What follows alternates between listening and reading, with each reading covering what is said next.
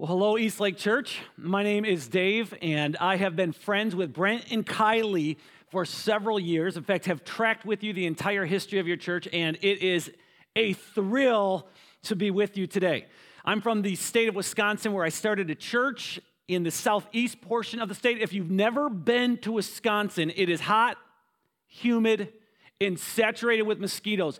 That being said, I've been to the Tri-Cities a few times, and I still think it's better than the Tri-Cities. It is hot as Hades around here, but I have a fun time every time I'm in town.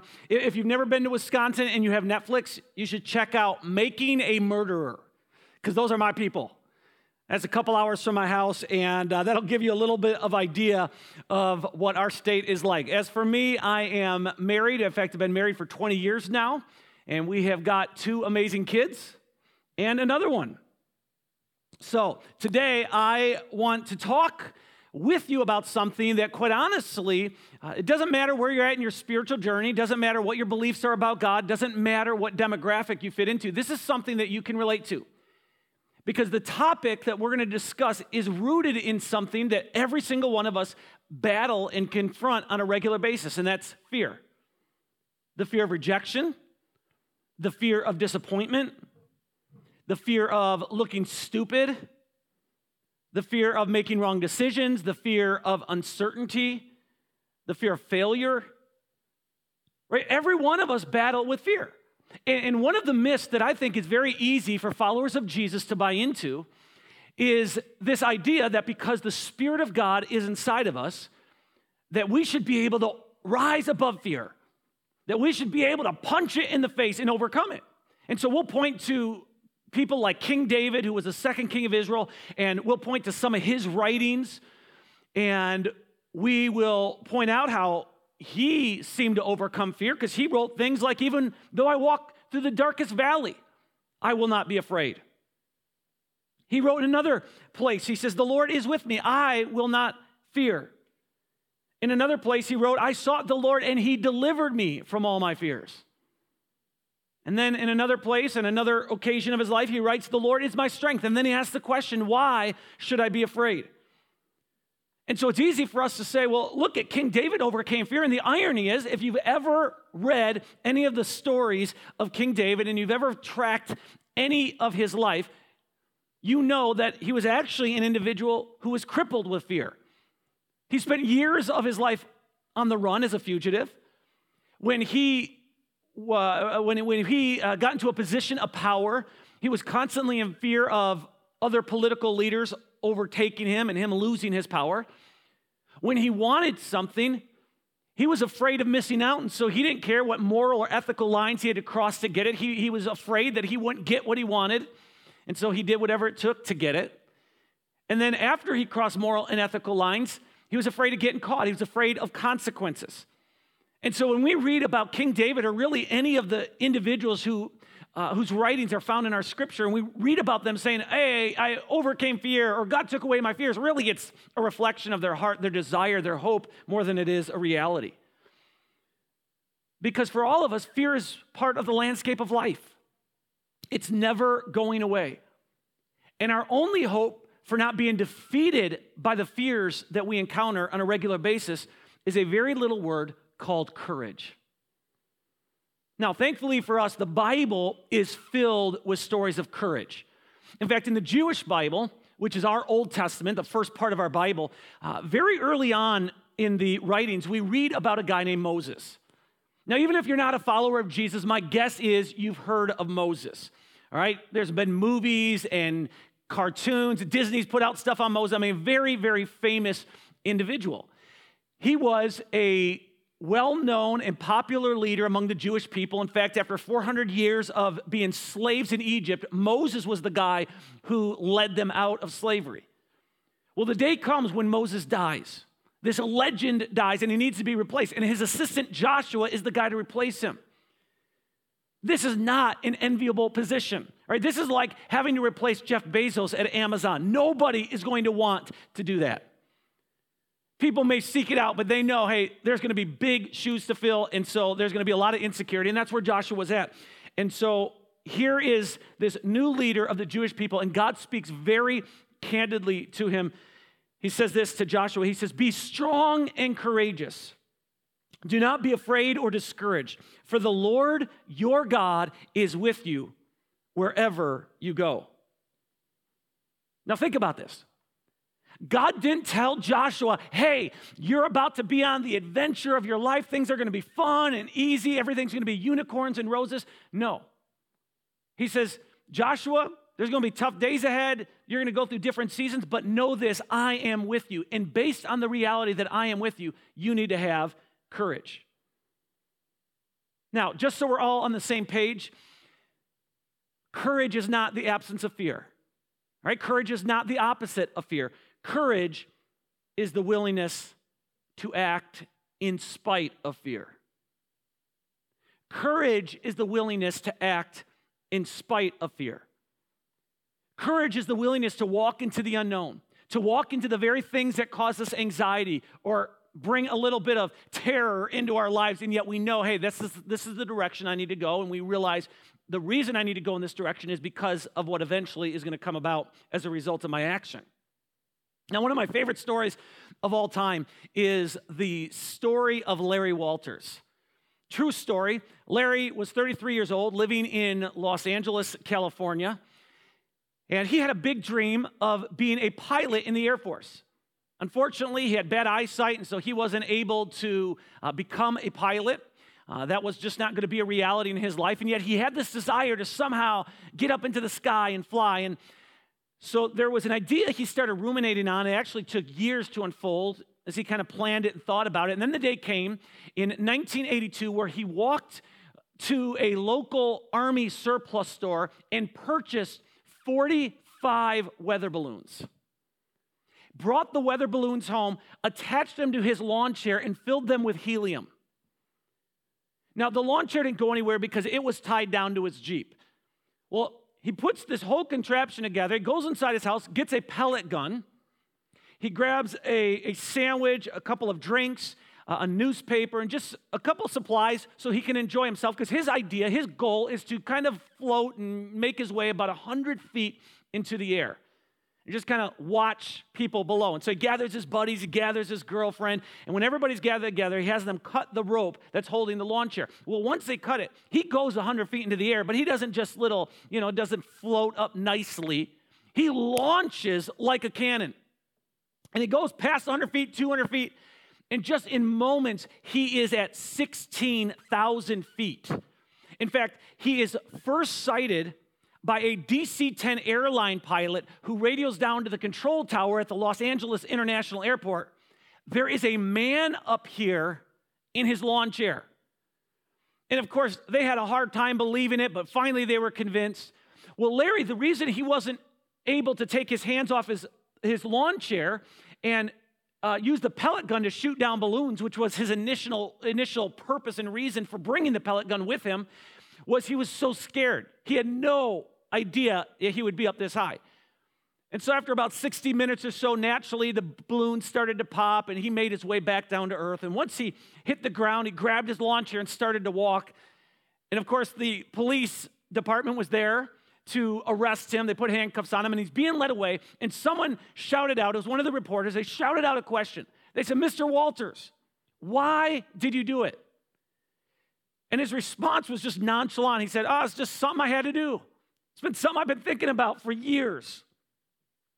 Now, courage doesn't mean craziness.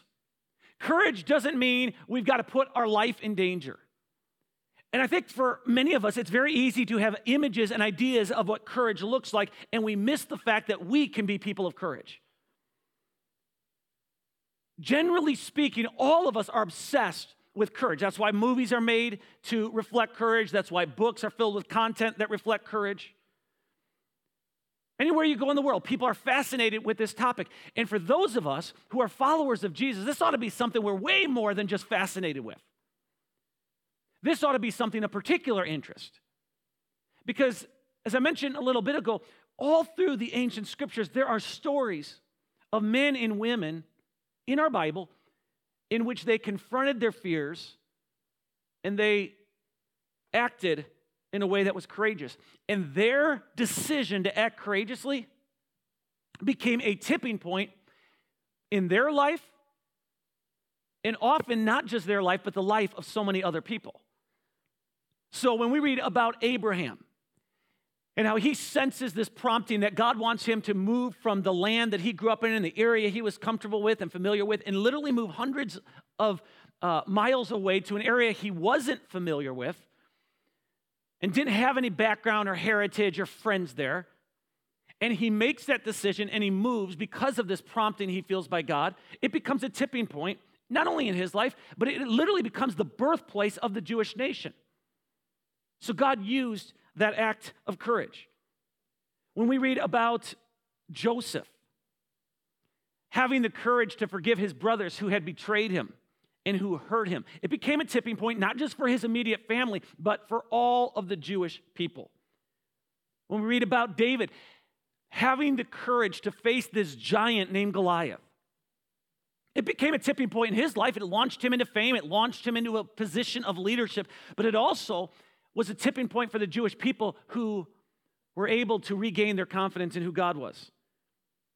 When we read about 3 Jewish young men, Shadrach, Meshach, and Abednego, and how they were willing to hold on to their faith when all the pressure around them was pushing them to relinquish their faith and walk away from the God that they had known their entire life. When they had the courage to remain strong, it not only was a tipping point in their life, but it was a tipping point in the life of the Jewish people and in the political leaders of their day who said, man, there is something unique about this God.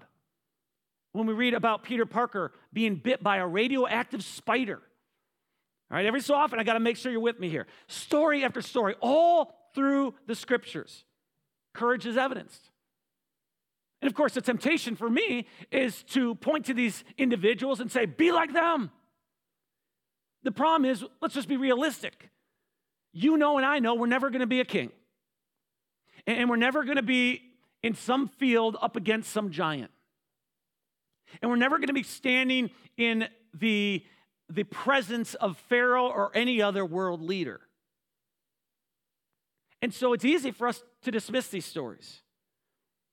It's easy for us to look at the movies and to read the books and say, oh, those are unique individuals. And that's true, they are unique individuals. But the reality is, every single day, you and I interact with individuals, and we are confronted with situations that call for courage.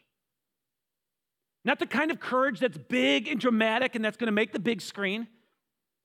Not necessarily the kind of courage that legends are made of, but courage that still has the power to be a tipping point in my life and in your life and in the lives of people around us.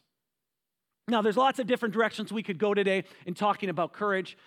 There are lots of different areas of focus that we can zone in on and talk about.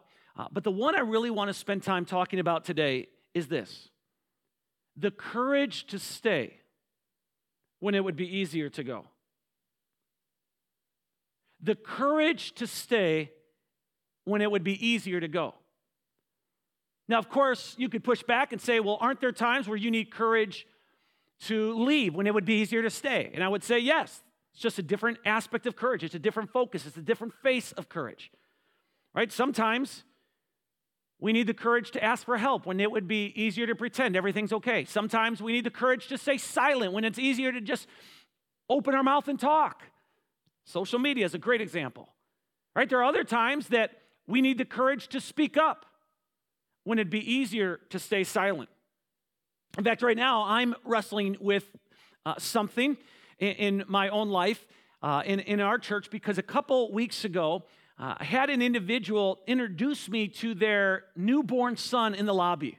And they were so proud, as you can imagine, as all parents should be. But what they were really proud of is the name of their son. Because when I asked the name, they said, oh, before we give you the name, let's give you the context.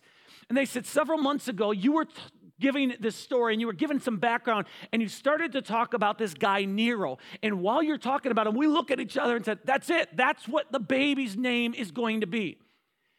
And I, as I'm talking to them, am trying to remember. I remember talking about Nero, but I'm trying to think about how in the world they missed the context.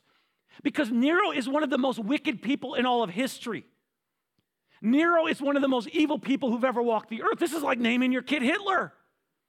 And then we had baby dedications, and I'm going through naming these babies that we're dedicating, and they hold up Nero, and they literally say out loud, like in the Bible.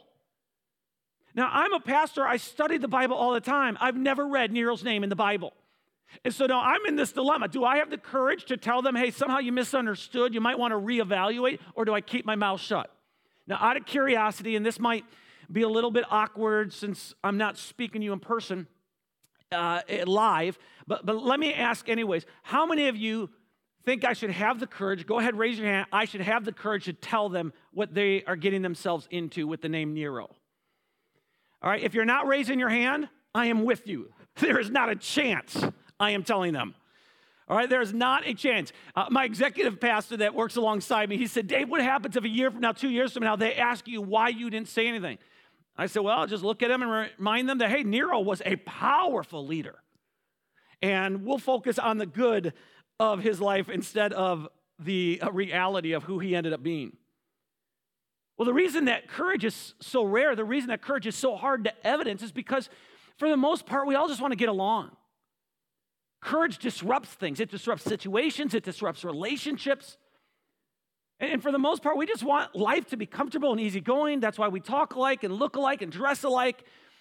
You know, occasionally you got some individual who really stands out, but for the most part, the society just moves in a certain direction. And for the most part, that's a good thing. That's why communities are able to exist and function. But as followers of Jesus, there are going to be days, there are going to be moments, there are going to be situations, there are going to be entire seasons in which we are confronted with something that requires courage in our life because we're going to have to go in the opposite direction. In fact, on a few different occasions, Jesus looked at his closest followers and he said, hey, just to let you know, just to make you aware, there's going to be times when you're persecuted because of your belief in me. There's going to be times where you experience tension, where you experience rejection because you've chosen to follow me.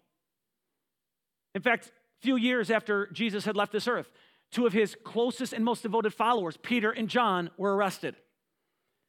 And the reason they were arrested is because they had prayed for a guy who needed healing. He had been sick really since his birth.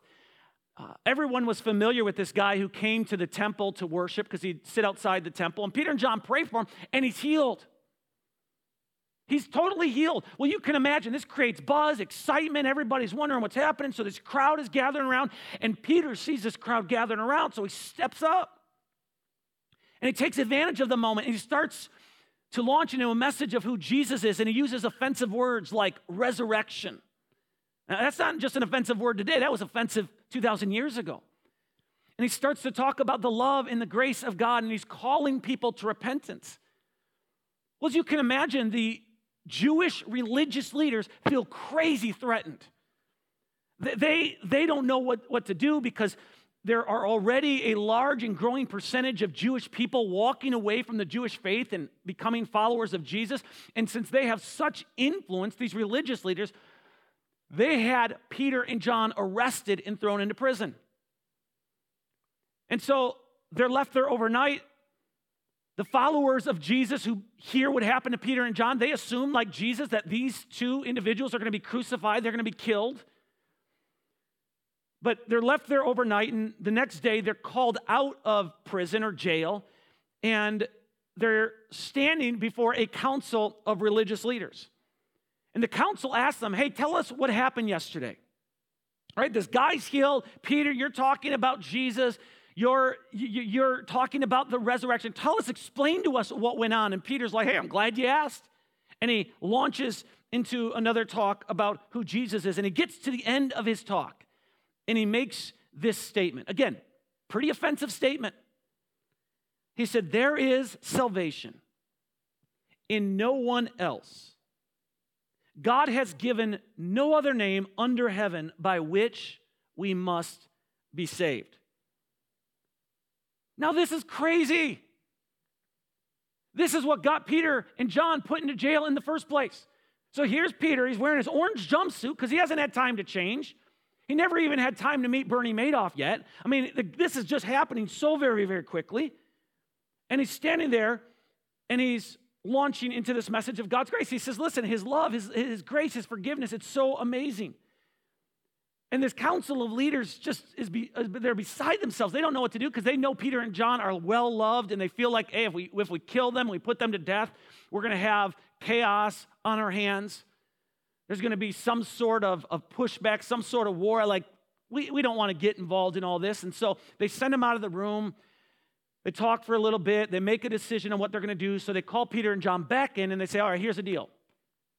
We're going to let you go. We're going to let you go. We're not putting you back into jail. We're not going to kill you, but you got to shut up. Okay, stop talking about Jesus, stop talking about the resurrection, and stop blaming us for crucifying Jesus.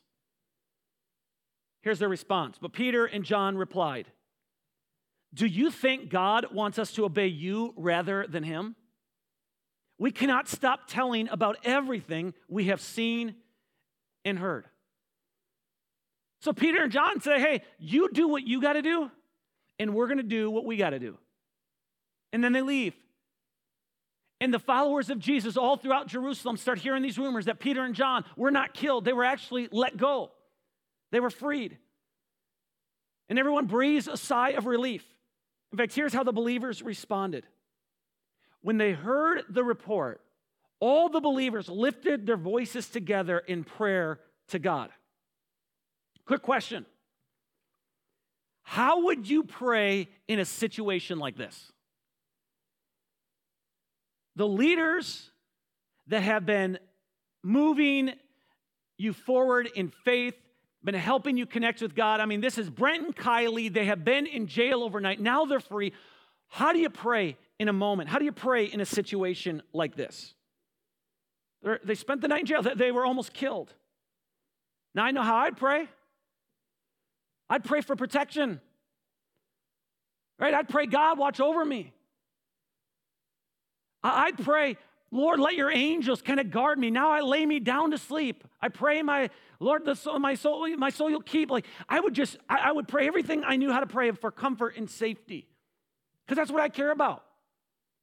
Now, I was a kid. I didn't care that much about comfort and safety, right? I was a risk taker, just like so many children are. And about a half mile from where we lived, we had a bike track, and I would bring my bike over there and pretend I was Evel Knievel of the neighborhood because we had all these ramps we had set up and whatnot. But my parents, until I was 11 years old, wouldn't just let me go over there without some sort of protection on my knees, right? Knee pads and shin guards. And then, again, about 10, 11 years old, they actually made me wear a brand of jeans that some of you were forced to wear as kids. Does anybody remember Tough Skins? All right, this was like a brand of Kmart. All right, Tough Skins had like these lethal creases right down the middle. You could barely bend your knees. I mean, cold weather, they crack. But man, I'd fall off my bike. It didn't matter. It didn't matter that it was dirt. Sparks would fly because, man, I was wearing Tough Skins. My parents constantly, at least when I was a child, cared about my safety and cared about me taking care of myself. Well, the older I get, the more I understand that kind of thinking. So with Peter and John, I'd give them a little bit of advice. I'd say, hey, listen, you've just got let out of jail. You were almost killed. Let's get a security detail in place. Let's get some guys together in some black tricked out Escalades. Let's get some earpieces. Let's really work on safety. And hey, just tone down the rhetoric. Don't talk about Jesus. Don't talk about the resurrection. Don't talk about the crucifixion. Don't say anything about one way to God. Like, you know what you need to do? You need to talk about love and peace and maybe even forgiveness. People can get into that, but just let's keep it safe for now. But that's not how they prayed.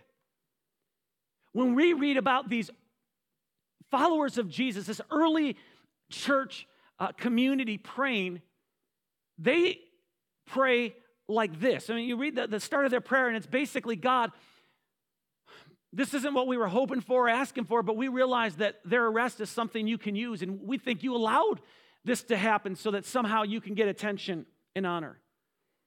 And then they continue to pray, and they get to the part in the request that's pretty much protect me and guard me and watch out for me and all of the stuff we would pray. And here's what they pray. And now, O Lord, hear their threats and give us, your servants, great boldness in preaching your word. This is crazy. Boldness is what put them into this situation. None of us would argue that they already have boldness.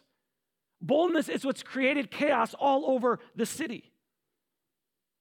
But the question I want to ask you today is simply this.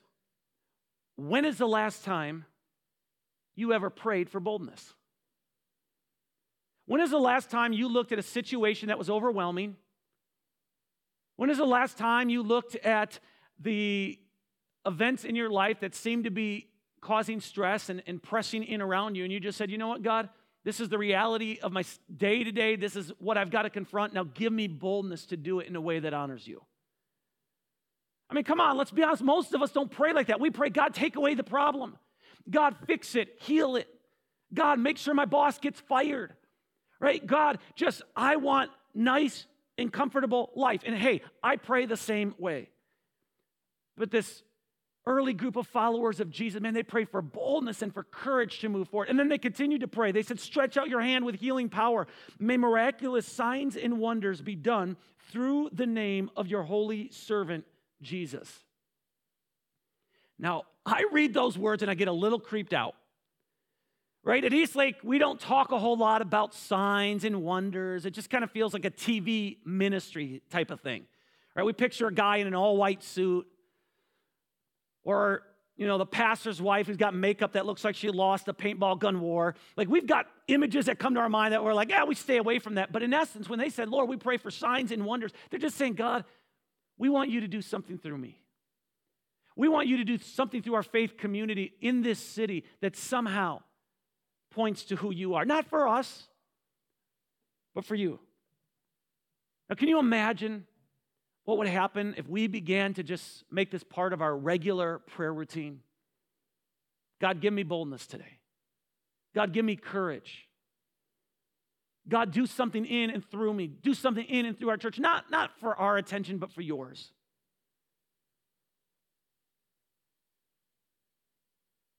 The early followers of Jesus prayed for boldness. And maybe before we even pray for boldness, maybe we just need to pray for a different perspective, because that's where this starts to birth. That's why God said to Joshua, hey, just know this, whatever you go through, I am with you. Because if you have that as your perspective, courage will start to form. But a change of perspective is what gives us courage. In fact, courageous people, you'll know this about them, is they live with the end in mind. Courageous people don't think about the moment, right? Because the moment's uncomfortable. The moment's not fun. The moment's not easy. If it was easy, everybody'd be courageous. Everybody'd be stepping up. Everybody'd be saying what needs to be said. Everybody'd be doing what needs to be done. But often the moment is scary. It's terrifying. And people with courage aren't thinking about what's happening today. They're thinking about where were we headed a year from now, in 2 years, in 5 years from now. So what would it look like if we just started to say, God, give me boldness and do something in and through me for your honor? Maybe you're in a tough marriage right now, and everything in you wants to bail, and everything in you wants to leave, and you want nothing to do with your relationship in this season. You've tried, and you fear that if you stay around, you're going to continue to be taken advantage of. You're going to continue to have this emptiness inside of you because you don't feel in love. You fear that if you continue to press through in this difficult relationship, like you're letting them off the hook because they did something to you, they said something, it feels torturous to even think about staying the course. But what if you just prayed, God, in this season, I don't know how everything's going to work out, and I don't know if it's going to all be happily ever after, but in this season, God, give me the courage to stay strong. Wouldn't it be easier to walk away? My grandfather was born in 1928. And like many people in his generation, he was married very young. He was married at 18 years old. And pretty typical family in how many families operated, again, in this time of history. He was responsible for financially for 100% of what the family, the income for the family. My grandma was a stay-at-home mom. And my grandfather built a house for the family, was taking care of them. Everything was going good. And then at 40 years old, something changed. He had a stroke and did not receive the medical attention that we have today available to us. Most likely, if this would have happened a couple years ago, he would have been okay. At least that's what the doctors had told him years later. But based on the medical attention that he received, he never fully recovered. And so my entire growing up years, he was paralyzed on half of his body. Well, that, of course, changes the family dynamics. Social Security didn't cover everything. And so my grandma had to go out and get a job and start to provide financially for the family. My mom was 15 years old at the time. She had to get a job part-time to provide. She gave all of the money she made to her mother. My aunt did the same thing. Went out, got a job, gave everything she made to my mom or to my grandmother. Well, let me tell you, when you're 40 years old and your husband has a stroke and is paralyzed on the rest of his body and you know that your future is going to be different than you anticipated, it's easy to walk away. It's easy to say, I didn't sign up for this, but my grandma made the decision to stay. And so for the next 39 years, they were together. They were married, and then my grandfather passed away. Well, her courage to stay when it would have been easier to go certainly impacted and had some sort of amazing effect on her kids because it kept stability together. It was a tipping point for them, but it was also the tipping point for her grandkids and her great-grandkids because we got to watch this courageous act of love.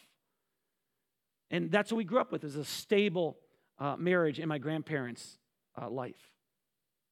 So maybe that's what you need to pray for this season. Maybe in this season, your prayer is, God, I'm getting stressed out. I don't want to be around my house anymore. I don't want to be around my kids anymore, my spouse anymore. And so it's easy for you to go out and have drinks with your girlfriends every night or go out with the dudes and hang out and just kind of avoid the responsibilities that are building up around the house. Maybe in this season you just say, God, I don't know how much longer I can do this, but I do pray for the courage to stay strong and to stay the course because it'd be much easier to go. Or maybe you've been fighting an addiction and you've reached out, you've gotten into AA, you've reached out, maybe you're in Celebrate Recovery, but every day just feels like a losing battle. And so your prayer just needs to simply be, God, give me the courage to stay strong. Give me the courage to stay the course. Or maybe you started doing this, and then you dropped the ball. And this was your biggest fear, right? Everybody said I was going to drop the ball. I didn't think I could do it, and yeah, I was right. I couldn't do it. So you're afraid of picking up the ball again and moving forward because you're afraid of what other people are going to think, and you just need to pray, God, give me the courage to re-engage and to move forward. Maybe for you, you started at one point the journey of generosity in your life. And you realize that living in America, all of us are blessed. And so you opened up your hands and you said, I'm going to start to return to God a percentage of what he's trusted me with.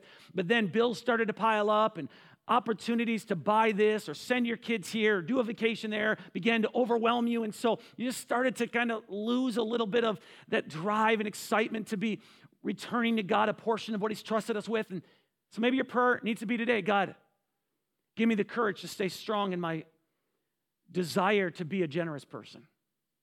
Give me the courage to stay the course when it'd be easier to walk away. Or maybe for you, it's an issue of forgiveness. You started a journey of forgiveness. Someone hurt you deeply, and you fear that anytime you make a little bit of progress with forgiveness, you fear like you're letting them off the hook. You feel like you're making things too easy for them. You feel like this is going to give them a free pass. But yet, you know that if you can get to the point in your life where you choose not to retaliate and return evil for evil, you're going to be a more free person. And so your prayer just needs to be, God, give me the courage to stay strong and stay the course. It's possible your prayer just needs to be, God, I'm tired of doing good. I'm tired of having to maintain morals and ethics because of my faith in you. I'm watching how everybody else is doing dating. It seems like they're having a lot more fun than me. I'm watching how everybody else does business. Man, there's lack of ethics taking place, yet they're moving forward and I'm getting behind, and you just feel like throwing in the towel, and maybe the prayer just needs to be, God, help me to stay strong. Help me to stay the course, and it'll be easier to walk away. Every couple of weeks at the church I pastor in Wisconsin, someone will come up to me and they'll start to talk to me about how their life is being changed because of the ministries of the church. And they'll say, Dave, I just want to thank you. I know that when you started the church 8, almost 9 years ago now, it was a huge risk and it was scary. But because you took the risk, my life is being changed. And every time I stop them, I say, hey, listen, I'm not belittling what you say. I so appreciate it. It is encouraging to me. And I know this is going to sound like false humility, but I'm telling you, this is really the reflection of my heart. You don't need to thank me. All right? Because what I did and my wife did, yeah, it took some courage, but to me, it wasn't that big of a deal. It was really an outpouring of who I am and how I grew up. I grew up in a godly home. I grew up attending church every single Sunday. Right? From a young age, I knew that this is something I wanted to do. I said, if you want to thank anybody for courage, go find my dad who attends the church. I said, go find my dad. By the way, the picture you're looking at, I just want to be clear, my dad was not in the mafia, all right? That's just what he looked like at that stage in his life. But my dad did not grow up attending church every Sunday. He actually was in the foster care system for a while. He had a lot of deep anger and bitterness issues toward his father. He watched alcoholism destroy his family. And in his early 20s, he made a courageous decision. He said, I want to set a different course for my kids than I had. I want to raise a different kind of family. Just the way he thought, he said, well, I should probably go to church and figure out if this is a different way I could raise my family. He's thinking, I'll get some motivational talks and I'll get some good tips and helpful information on how to be a good dad or a good husband. And he started attending regularly on Sunday mornings, and eventually he got to the point where he said, I'm going to surrender my life to Jesus Christ. And it was an act of courage. Not just to make the decision, but to stay the course. Because my dad became a follower of Jesus at a time period in history that was really crappy to be a follower of Jesus, because it was in the 80s. It's when a bunch of TV ministry scandals were taking place. It's a time period when the word Jesus was almost synonymous with politics and being Republican. It was a time period where just a lot of chaos. Church was known for what they were against, not what they were for. So he had all these reasons to walk away. In fact, the church he was a part of, they went through leadership regularly, 6 different pastors over the time period that he has been a part of that church. In fact, he still attends there on Saturday nights. He attends Great Lakes Church on Sunday morning, but he attends that church on Saturday nights. So he's been through all this stuff, but he remained faithful. And because he chose to stay the course and being surrendered to Jesus, it laid a foundation for myself, for my brothers, for my sister. A spiritual foundation. It became a tipping point for us. And ultimately, it became a tipping point for the thousands of people who call Great Lakes Church their home. My dad's decision certainly affected me. And then years later, started a church, but all going back to my dad's influence. Courage has lots of different faces. Sometimes it's choosing to stay when it would be easier to walk away. That's why the Apostle Paul writes a letter to followers of Jesus living in Galatia in the first century, and he writes these words. So let's not get tired of doing what is good. At just the right time, we will reap a harvest of blessing if we don't give up. Paul says if you stay the course, there is a reward in there somewhere. Now, that doesn't mean the marriage is going to work out like you were hoping, and it doesn't mean the financial situation's always going to be what you pictured and imagined. It just means that God notices. And I personally needed to reference back to this verse and verses like it many times in the last 18 months, because the last 18 months of my life and in the life of our church have been without question the most challenging, difficult, and discouraging months of our church's history. We, in the past 5 months, have had to move 5 different times. So our Kenosha campus, which is our largest campus, we've taken a hit by about 25% in our attendance. Our finances have been affected. Our morale, our excitement has been affected. Right now, we're meeting in a dirty warehouse, and we've done our best to clean it up, but we're not investing any money because we realize that this is a very temporary situation that we're going to be in. We'll only be in it a couple more months. But it's been very discouraging. Yet I've had to go back to this reality that, hey, if we just keep planting and we keep watering and we just keep being faithful, eventually there is going to be a harvest. Eventually good is going to come out of this if we don't give up. But the reason it's so easy to give up, the reason it's so easy to throw in the towel, the reason that every single day I got to pray, God, help me be strong, is because I'm addicted to adrenaline. And you're addicted to adrenaline. We just want things to happen now. We want them to happen quickly. We want the names to be in the paper. We want movies to be made out. And so if we take an act of courage, if we move and we have a step forward and nothing happens, we just feel like, why keep moving forward? This isn't even worth it. You know, we think of people like Martin Luther King Jr. and Rosa Parks, and man, they were just launched into fame. And we forget there were many, many, many, many events and many, many, many years that led up to them being launched into people that we know as individuals of courage. So let me leave you with this thought. Most acts of courage are not big, and they're not overwhelming, and they're not dramatic. Most acts of courage are small and undramatic. When you choose to hold strong to your convictions and everybody is pressing around you to get you to give up those convictions, it's not easy. When you're moving one direction, it seems like everyone else is moving in another direction. It's not easy. But your act of courage to speak up or to stay so silent, your act of courage to ask for help, your act of courage to stay put and stay on course rather than walk away has the potential to be a tipping point in your life and in the life of people around you. So let me leave you with the words we started with today. The words God spoke to Joshua. He said, "Be strong and courageous. Do not be afraid or discouraged, for the Lord your God is with you wherever you go." Let me pray for you. Heavenly Father, I thank you for this faith community, for Eastlake Church. And I pray for the many individuals who make up this church and the specific situations they're going through in their life right now. For some, their marriage. For some, their finances. For some, parenting issues. But God, all of us can point to something where we feel like throwing in the towel and giving up. I pray you would give us the wisdom to identify what those issues are and the courage to do something about it. In Jesus' name, amen. Thanks for letting me be with you today.